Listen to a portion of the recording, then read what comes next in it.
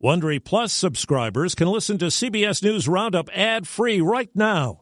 Join Wondery Plus in the Wondery app or on Apple Podcasts. This spring, if you'd rather spend time enjoying your lawn instead of trying to keep it alive, there's good news. True Green is the easiest and most affordable way to get a beautiful lawn. All you have to do is water and mow, and they'll do the rest. Weed control, fertilization, aeration, and even some things you might not even think of. They'll do all of it, while you can do literally anything else. With True Green, you can have your lawn looking as good as a putting green. That's not hyperbole. True Green is the official lawn care treatment provider of the PGA Tour. True Green offers a satisfaction guarantee, and they have a verified best price promise, which guarantees you the lowest price with no compromise on quality. You do you. Let True Green do your lawn care. Visit TrueGreen.com to get the best lawn at the best price with the best people guaranteed.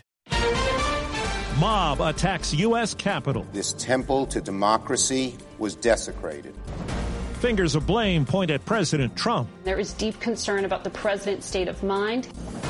Congress secures electoral vote. Joseph R. Biden Jr. has received 306 votes.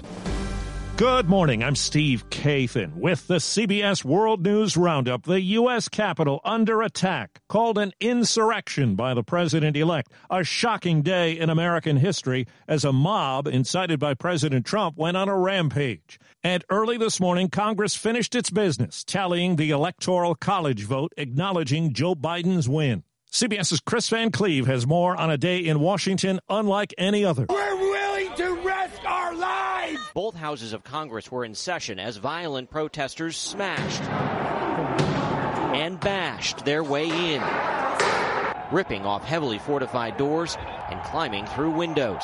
Vice President Pence and all 100 senators were whisked to safety as members of the mob pushed back police, then entering an inner sanctum of the U.S. government, not open to the public since before the pandemic, posing for pictures on the abandoned Senate dais.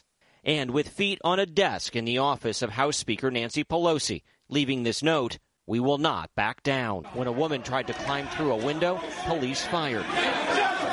Air Force veteran Ashley Babbitt, wrapped in a Trump flag, fell to the floor and later died. Just a day earlier, Babbitt tweeted, "Nothing will stop us." Reinforcements helped authorities gain control hours later. During the chaos, two very different messages from President Trump and President-elect Biden. It borders on sedition, and it must end now. We love you. You're very special. I know how you feel. But go home and go home in peace. CBS's Ben Tracy. All four living former presidents expressed their outrage. George W. Bush called the attack on the Capitol insurrection, saying in a statement, "I am appalled by the reckless behavior of some political leaders since the election. This is how election results are disputed in a banana republic." President Trump's former defense secretary, General James Mattis, directly blamed him for the violence, predicting Mr. Trump will deservedly be left a man without a country. A key Trump business supporter is calling on Vice President Pence to consider working with the cabinet to invoke the 25th Amendment to remove the president from office. Jay Timmons, CEO of the National Association of Manufacturers, says it would preserve democracy, and what happened yesterday was sedition. And the tone is different now in D.C., with Republicans openly criticizing the president.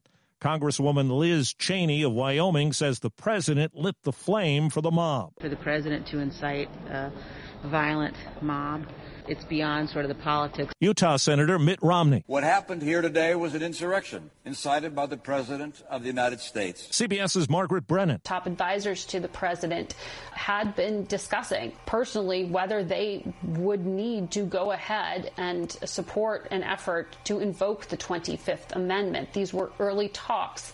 At this stage, our latest reporting is that they have not been presented to the vice president as a formal quorum or consensus of opinion. Some Democrats are calling for new impeachment proceedings against Mr. Trump. Others say he should resign. Well, correspondent Nancy Cordes says it was early in the morning when Congress finished its work. The chair declares the joint session dissolved. It was the culmination of a day of chaos, capped by Vice President Mike Pence rejecting President Trump's false claim that he could overturn the Electoral College. He recorded President-elect Joe Biden's win just before 4 a.m. Joseph R. Biden Jr. of the state of Delaware has received 306 votes. Donald J. Trump of the state of Florida has received 232 votes. Missouri Senator Josh Hawley and dozens of House members pushing to throw out the electoral votes from Pennsylvania. There were defections from the cause. Georgia Senator Kelly Loeffler decided not to challenge her state's results a day after losing her own bid for re-election. I cannot now in good conscience object to the certification. In a statement issued overnight, President Trump said there would be a peaceful transfer of power on January 20th. Along with the woman shot and killed inside the Capitol, 3 people died in medical emergencies, and there were many injuries in the attack. Acting Metropolitan Police Chief Robert Conti. At least 14 MPD officers have sustained injuries. One member suffered serious injuries after he was pulled into a crowd and assaulted. There were more than 50 arrests. There could be more. House Speaker Nancy Pelosi. To those who engaged in the gleeful desecration of this, our temple of democracy, justice will be done. There will be an investigation into security at the Capitol. There were images of some invaders taking selfies with law enforcement people inside the building. Merrick Garland could have a hand in the investigation aftermath. He's been picked by Joe Biden to be Attorney General. Garland, a federal judge, was a Supreme Court nominee in 2016. Senate Republicans refused to take up his nomination. With events unfolding yesterday, social media took action against President Trump. I'm Matt Piper. Both Facebook and Twitter removed the video message President Trump sent out Wednesday afternoon. Twitter has locked his account and removed 3 of his tweets, saying he violated their rules and policies. Congressman Frank Pallone is asking social media giants to remove the president from their platforms altogether, saying social media continues to amplify his anti-democratic rhetoric. Bound for Washington now will be 2 Democrats from Georgia to fill the state's U.S. Senate seats, John Ossoff and Raphael Warnock. Democrats now taking Senate control from the GOP after this week's election.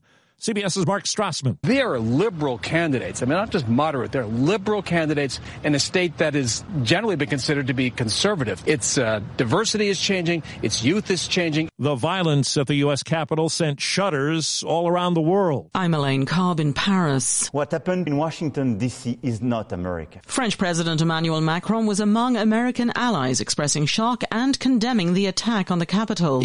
German Chancellor Angela Merkel said the images made her angry and sad. New Zealand's Prime Minister Jacinda Ardern said on Twitter, democracy should never be undone by a mob. There have been at least 3 resignations at the White House in the wake of the attack at the U.S. Capitol in the waning days of the Trump administration. CBS's Peter King. The First Lady's press secretary and chief of staff, Stephanie Grisham, says it was an honor to serve, but she's resigned suddenly, reportedly because of the storming of the Capitol by Trump supporters. Grisham also served as the president's press secretary, but her tenure ended without a single news briefing. Also leaving suddenly, White House Deputy Press Secretary Sarah Matthews and the White House Social Secretary. It was not just Washington, D.C. There were tense moments in some state capitals yesterday, too. Police clashed with protesters in Salem, Oregon. Some broke through a gate at the governor's mansion in Washington state, but were stopped. There was also violence at a pro-Trump rally in Los Angeles. And that's the CBS World News Roundup for Thursday, the 7th of January. I'm Steve Kathan, CBS News. If you like CBS News Roundup, you can listen early and ad-free right now by joining Wondery Plus in the Wondery app or on Apple Podcasts. Prime members can listen ad-free on Amazon Music. Before you go, tell us about yourself by filling out a short survey at Wondery.com/survey. For more than 2 centuries, the White House has been the stage for some of the most dramatic scenes in American history. Inspired by the hit podcast American History Tellers, Wondery and William Morrow present the new book, The Hidden History of the White House. Each chapter will bring you inside the fierce power struggles, the world-altering decisions, and shocking scandals that have shaped our nation. You'll be there when the very foundations of the White House are laid in 1792, and you'll watch as the British burn it down in 1814. Then you'll hear the intimate conversations between FDR and Winston Churchill as they make plans to defeat Nazi forces in 1941. And you'll be in the Situation Room when President Barack Obama approves the raid to bring down the most infamous terrorist in American history. Pre-order The Hidden History of the White House now in hardcover or digital editions wherever you get your books. Hi, it's Stephen Colbert, and I'm here to tell you about The Late Show Pod Show, which is the podcast of The Late Show with me, Stephen Colbert, and I'm here with my producer of the podcast, Becca. Hi, Becca. Hi, Stephen. And how long have you been the producer of this? We've been doing this for 2 years now. Okay. And what is it like to attempt to get feedback from me about the podcast? Be honest about how quickly I respond to emails. You actually respond to emails surprisingly fast. Really? I think you might be the only person I respond to quickly. Oh, well, that's good. Yeah. I expected you to lay into me. Well, this was over the strike period. Oh, I had time. Yeah. See, that doesn't count. Sure, I responded to everything because responding to you putting reruns up on the podcast was like a form of employment. Yeah. And I felt like I had something to get up for every day. So thank you for that. Listen to The Late Show Pod Show with Stephen Colbert wherever you get your podcasts.